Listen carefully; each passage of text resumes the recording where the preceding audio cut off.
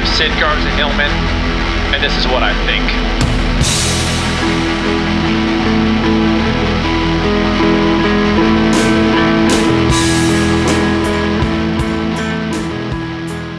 I'm sitting in a chair. My posture, I would say, on a scale of 1 to 10, 9.2.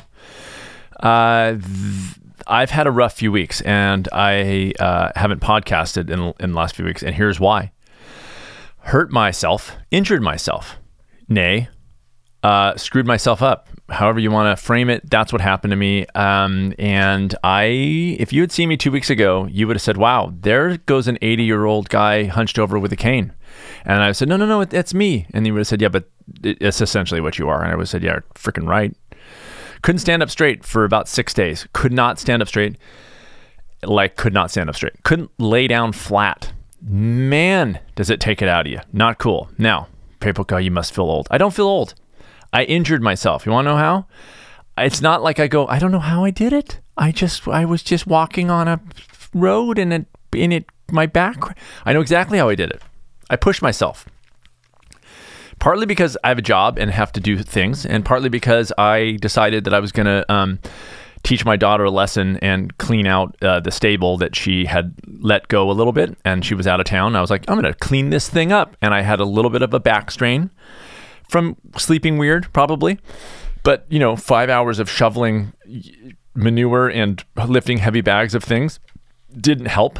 Then I had to just go up and down stairs for some events at the resort and just push it. Knew it and pushed it. Anyways, I'm doing a lot better now. But man, you lose, when you're sleeping 3 or 4 hours a night and it's not a good sleep, even like the 3 or 4 hours you sleep, takes it out of you. Like it's all the more, I finished that stuff and I'm like, okay, I'm going to start doing, here's my solution. Ready? Because small steppers, we just go, okay, what can I do about this? Right? Just what can we do about this? I'm going to start incorporating more strength training. So I decided, I've been running, I run and I do some biking, a little bit of rowing, which is all good stuff. And I have some strength training stuff, TRX, suspension trainers, kinds of things.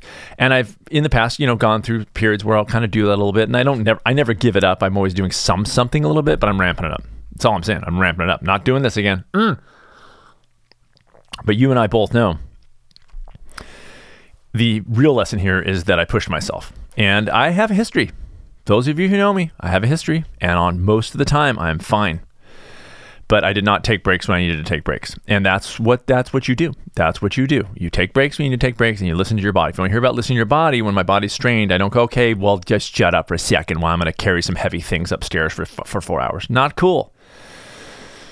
But man, hunched over and I'm teaching classes and I'm not feeling, and I'm thinking, part of that machismo part of me, just taking the hit on an ego level that I'm not in shape for that week, that I'm hunched over.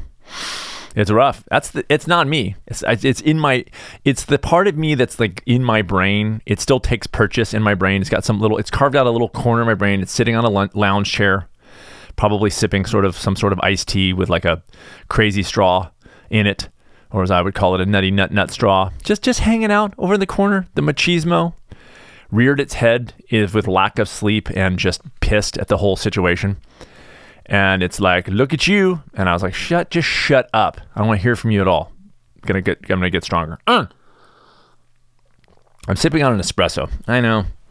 I'm just jazzed to be doing the podcast again. I'm jazzed to be walking upright. These are the little things that make us happy.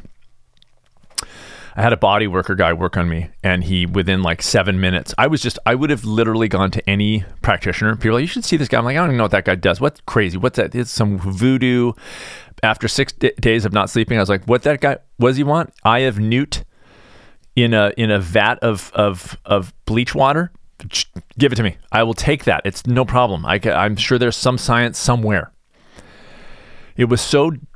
The pain was so dulling and crazy, so just weighing on me, that if someone had said, listen, Sid, your pain can go away, but you can never have a scotch ever again, I would say, you know what? I see you on that. I agree. Never scotch. And I will raise you that not only will I never have a scotch ever again, I won't even scotch guard my tough skin jeans. like my mom and every other mom did to our jeans in 1978. I will never Scotch guard my jeans, nor I will have a Scotch whiskey if I do not have to feel this pain and get a good night's sleep. And you guys know, that's how serious that was. Man. Is there a bigger lesson here? No, not at all. Of course there's a bigger lesson. Good Lord, take care of yourself. But even people who take care of I take care of myself most days, but I pushed it too hard. I made a mistake. I got injured. I screwed up. I don't want to do that again. I don't want to do it again. In some ways, I've improved. See, I ruptured my Achilles tendon years ago because I was pushing it on a training plan and have not done that since. So there's gains I've made, and in all, doing quite well. But there's going to be setbacks. And so I'm learning. I'm going, what can I learn from this, and what can I avoid in the future? Well, if I have a little bit of a niggle in my back, guess what I'm not doing? Cleaning out a stall for 4 hours. I don't care what lesson I'm trying to. I'm the one who learned the lesson. I have a couple podcast appearances that I was on. One is The Power of Investing. Really good conversation. I got hooked up with some pretty nice podcasts when my 6 Truths book came out. The Power of Investing in People. I mean, come on. And Build Tomorrow. Talk about management and like cool like productivity, weird, just cool. So I'll link those in show notes. So listen, you guys, I got asked to be on an advisory board because I thought, well, I can do. Now, first I tried to beg out of it. I was like, I don't have time. Thank you so much for your offer, but I don't have time. And the guy's like, listen, it's 8 hours a year. I was like, well, I could do 8 hours a year. Anyways, it's a farm sanctuary called Rancho Compasión, which means Ranch of Compasión. As far as I haven't done a Google Translate on it, but that's my guess. It's a farm sanctuary started by Miyoko Schinner. If you guys ever heard of Miyoko's Cheeses, that's the one. She's great. I've gotten to know her a little bit over the last few years. We've been at many an event together. But anyways, they asked me to join an advisory board there with some heavy hitters. I'm the least heavy hitter. I'm not even kidding. I'm the least heavy hitter. The guy who directed Game Changers and The Cove, he's on there. And there's some cool podcasters and just people who are out and about. So anyway, there's about 5 of us on this advisory board. Anyway, Rancho Compasión. So I'm going to talk about it because it's kick-ass. It just kick-ass. And it's associated with cheese. So there's 2 things that are good. Saves farm animals and is associated with cheese. Top number 1 and number 2. Thank you to everybody who Patreons me, who buys my books. If you notice that Raising Healthy Parents is out of stock, it's not out of stock. It's there. There's some distribution. The publisher who did Approaching the Natural and Raising Healthy Parents is trying to figure out what the hell happened because people can't buy those books even though they are in print. So there's something weird about Ingram Publishing, and he's figuring that out. 6 Truths is on a different publisher, and there's no problems there yet. Small Steppers is rolling. I have a free 6-part video series. Do that. I will tell you one story about that. So I've decided to ramp up the marketing. I'm so proud of that program. It's so kick-ass. But anyway, the 12-week program, and of course the intensive, I'm absolutely loving. Best work I've ever done in my whole life. But there's a guy helping me with marketing and doing some YouTube and Google ads. So he's like, listen, I need a video, and here's what I need you to say in it. And everything. So that's fine. I just want people to tell me what to do, and I will do it. I hate every bit of that whole I want to do 0% of any of it. So I just like, look, can you just tell me, and I'll pay you to just do it all too. So I shot this video this morning, and I finally got a take that I was like, that's a good take. I'm very pleased with that outcome. I think I got my point across very nicely. So I put the footage on my laptop, and I go upstairs to start editing it in Adobe Premiere, which is what I use. And I'm very happy with the video, except that I noticed that I have a salsa stain on my left sleeve. And so I'm wearing this like a thermal top kind of thing that I'll wear. And there's just a salsa from breakfast. By the way, I know exactly where it came from. It was from 24 minutes before. And I'm just doing this video and there it is just on my sleeve. So I had to reshoot the whole thing. Just kidding. I didn't reshoot it. If you're watching YouTube and you're in that demographic and you see that ad, don't listen to what I say. Just check out my right arm and just take a look at that salsa. Who wouldn't want to sign up for a free 6-part video series from a guy who has a salsa stain on his shirt? Obviously, we all love salsa. The lines we draw. Now, here I want to talk about this. And can I say it again that I'm really excited to be sitting and not in pain and talking? I just really pleased about that. Okay, I can walk places. I'm taking it easy. doing a lot of sauna, a lot of cold therapy, a lot of jacuzzi, just taking it easy, just stretching things. The lines we draw.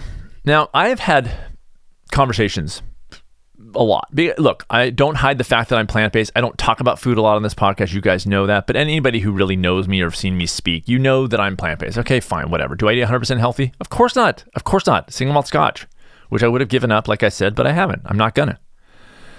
Yet. I'm just saying. But I've had conversations where people accuse me of being militant. One time I got accused of being militant while I was holding a scotch. So that's, I mean, like militancy, and I'm drinking a whisk. Now, I know what they're getting at is that I'm militant because I never eat animal products. Now, here's the weird thing about it. There are things that I'm militant about. I'm not going to deny. Here, I'm going to tell you something that's shocking. I'm militant about not killing people. Just militant. I've always been that way. It's a weird mindset. I know that most people are like, it's all good. Everything in moderation. Whatever is good. Different things for different people. Some people kill people. Some people don't. To each his own. But I'm militant about it. And I got to work that out for myself. I'm militant about that. Okay? But we all have lines. And I've had conversation with people where I go, do you ever eat McDonald's? And I kind of know, I already know the answer. You can tell if somebody's on the hippie-ish side that they don't eat at McDonald's. And usually they have a strong stance about that. Do you ever eat at McDonald's? No. Okay, well, then you have a line too, don't you? And I find that in most cases, people have lines. In America, for instance. Very few of us will eat dogs. I don't even know if anybody does. And that sounds crazy. Eating dogs is crazy. Well, for some people, that's not crazy at all. For some cultures, eating dogs is not crazy. And they think we're just as crazy for eating pigs and cows. So there are lines where in America we go, I would never eat a dog, but they might eat a chicken. And so that's a line they draw. And I'm not going to get into the minutia of this and that and this and that. And I'm on an advisory board, so I might advise, but I'm not going to get into the minutia here. My point is this, as I'm looking into from a philosophical and ethical standpoint, my point is this. We have lines. We have lines. Most of us have lines we can say, this I would never do. My approach and my process is to bring those lines out into the open, to be clear about those lines and that you have them in the first place. This is such a load of bullshit and lowering the bar so significantly when you do this kind of everything in moderation thing and it's all okay and nobody be judgmental. You have lines, you have right and wrongs. If you are not happy enough or healthy enough, you may need to move those lines a little bit, but you don't have to create them in the first place. You don't have to bring them out of nothing into reality. You have lines, move them a little bit, scooch them over a little bit until you find a place that you can stand behind those lines. That you can say, this is the line. This is me saying, I'm conscious of this line that I drew and I'm drawing it. And maybe it was drawn by your parents and you've incorporated it, but at some point as an adult, look at it, evaluate it, see if it's appropriate for you. And if it isn't, make it there, get it there, put it into the world, live by it. Because we all have those lines. And I just want to make sure that people understand that as rather than hide behind some frickin' don't be judgmental apologist kind of thing, which I think is chicken shit. It's chicken shit. Stand up for something. Or understand what you already stand up for, because probably you have something that you do or do not do that you think is right or not right. And then when you look at it, you get to be liberated by that attention that you give to your own values and ethics. When you get very clear on the lines you draw, then you're less apt to cross them in ways that create conflict in your brain when you're very clear about those things. Now, I will say that this episode was going to be, the title of this episode was going to be Kareem Abdul-Jabbar. I don't even want to, I thought that was clever. I mean, I just thought it was like Kareem Abdul-Jabbar. Now you're thinking, well, you just went on a full-on tangent. No, this is the lines we draw. Okay, this is all part and parcel to the lines we draw. So this was an article that I read by Kareem Abdul-Jabbar. I almost said Kareem Abdul-Jabbar again because I can't get that funny name out of my head right now. Kareem Abdul-Jabbar. You got to heard of him? He was in the movie Airplane. I think that's the only thing he ever, he might have played basketball. I don't remember. Kareem Abdul-Jabbar. Okay, so he wrote an article on reader-supported news. I'll link to it in the show notes if you guys want to read. I thought it was an excellent article, by the way, excellent article. And what it was about was when writers, as in novelists, cave to social media scolds. So in other words, there's writers, and he cited a couple that have caved, like social media went erupting because of something that everybody got triggered by, and the two writers that he cited actually went and changed their manuscripts, and one of them, the publisher, did, in response to this. Now, you guys have heard me talk about critics. You've heard me talk about social media, obviously. You've heard me talk about how everyone's an authority. I've just been in that world over the last few episodes because I'm just, it just hits me. It's like happening, right?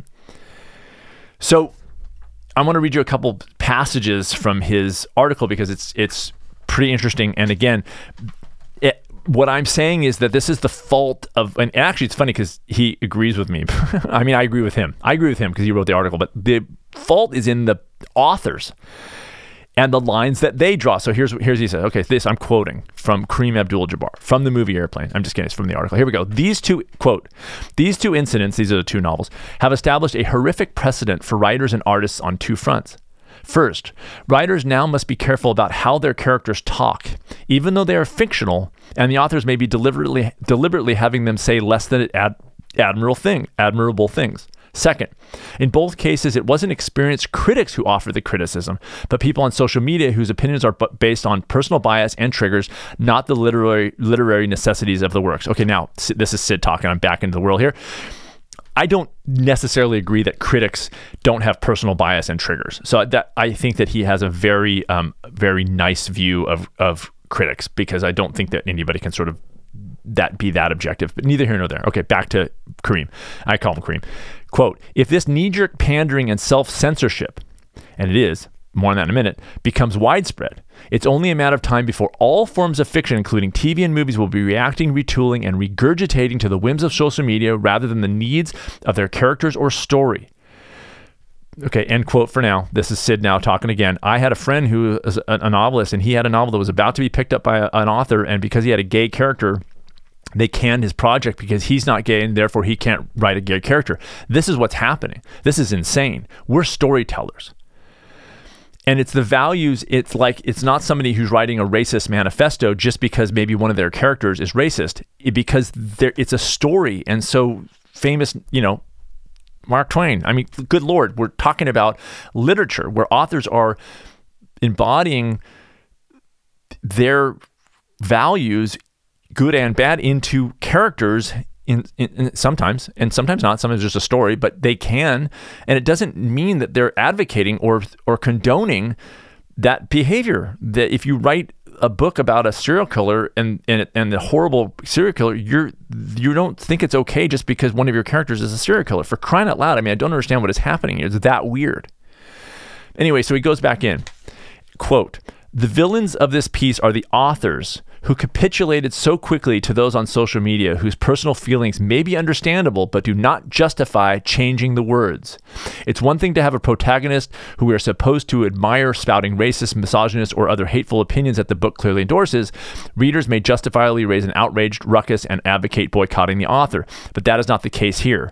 A handful of readers had a negative response, and the authors, in misguided virtue signaling, quickly folded. In doing so, they put all storytellers in professional jeopardy. To which I agree. Here's why I don't agree.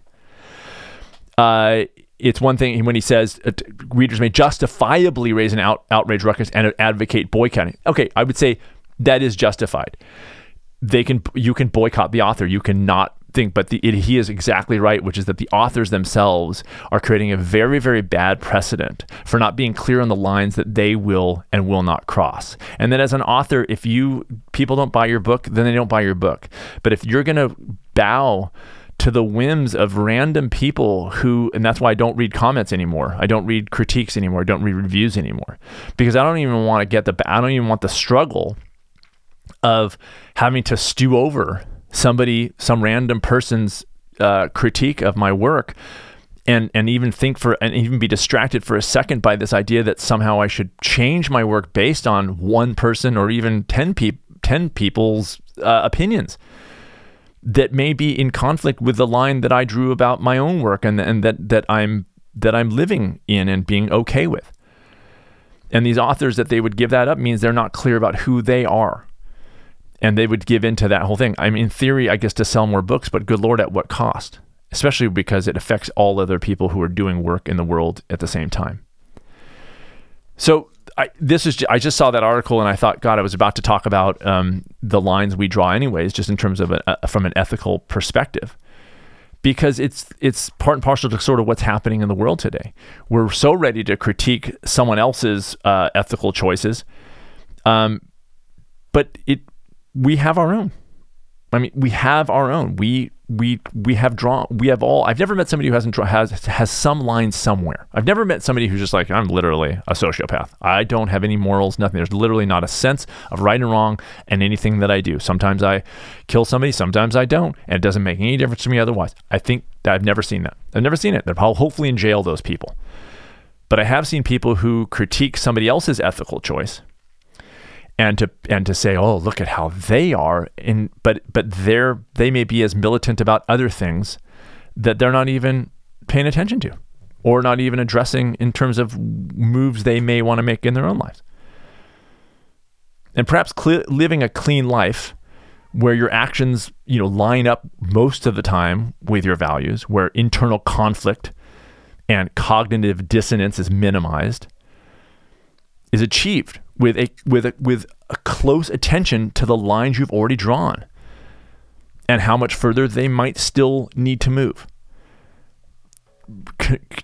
Taking care of the conflict that exists in your life and removing the things that you are on some level potentially lying about or trying to cover or trying to compartmentalize, bringing those things out, being aware of them, and then resolving those conflicts whenever and wherever you can. This is the hard work of living a clean life. This is the hard work of living a good life, a good, healthy, vibrant life. This is the hard work. And by the way, it's the hard work that you can never, ever, ever escape.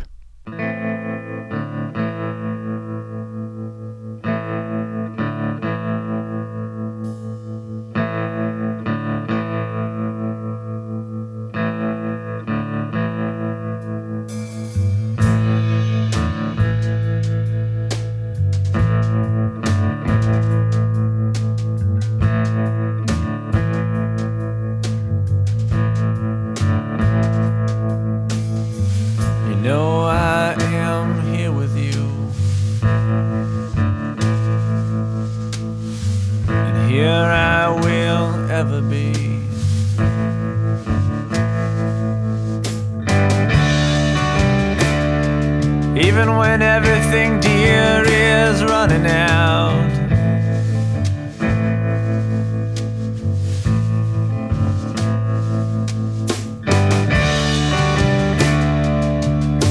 and everything cold is setting up around me.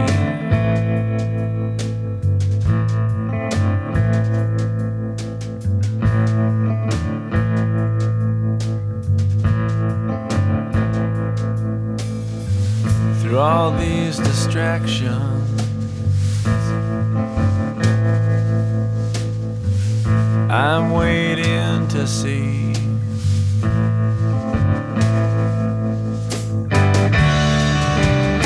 what I am against, what I am against, what I am against.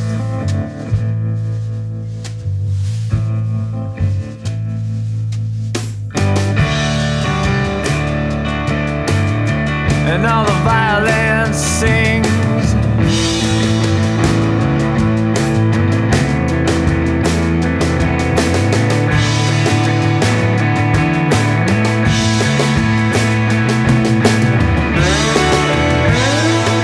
And I know that I am tiring you out.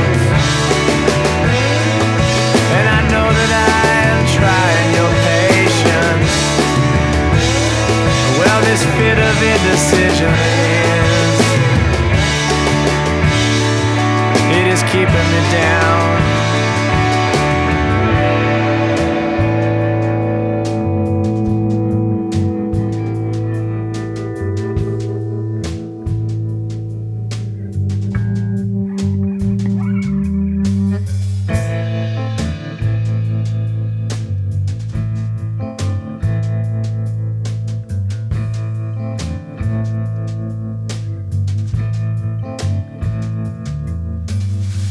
And all the complications that strike only the true.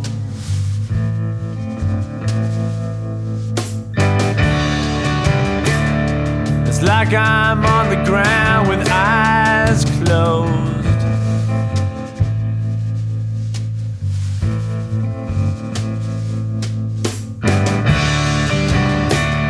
It's like I'm dreaming, I am waking up.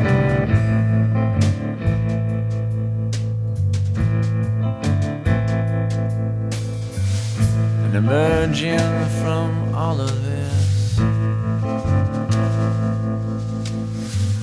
I'm waiting to see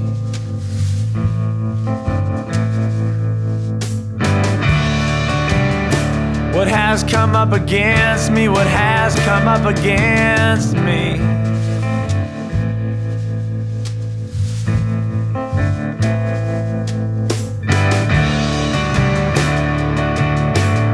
And all the violence sings.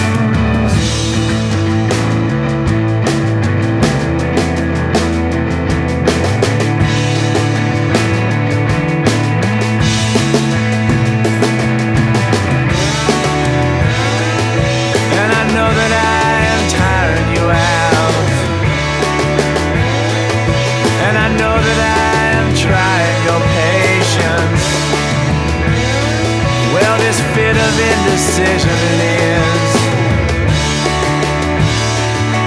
it is keeping me down. And I know this fear is fucking me up. And I know my thoughts are weaving through tangents with all these fits of indecision they are keeping me down.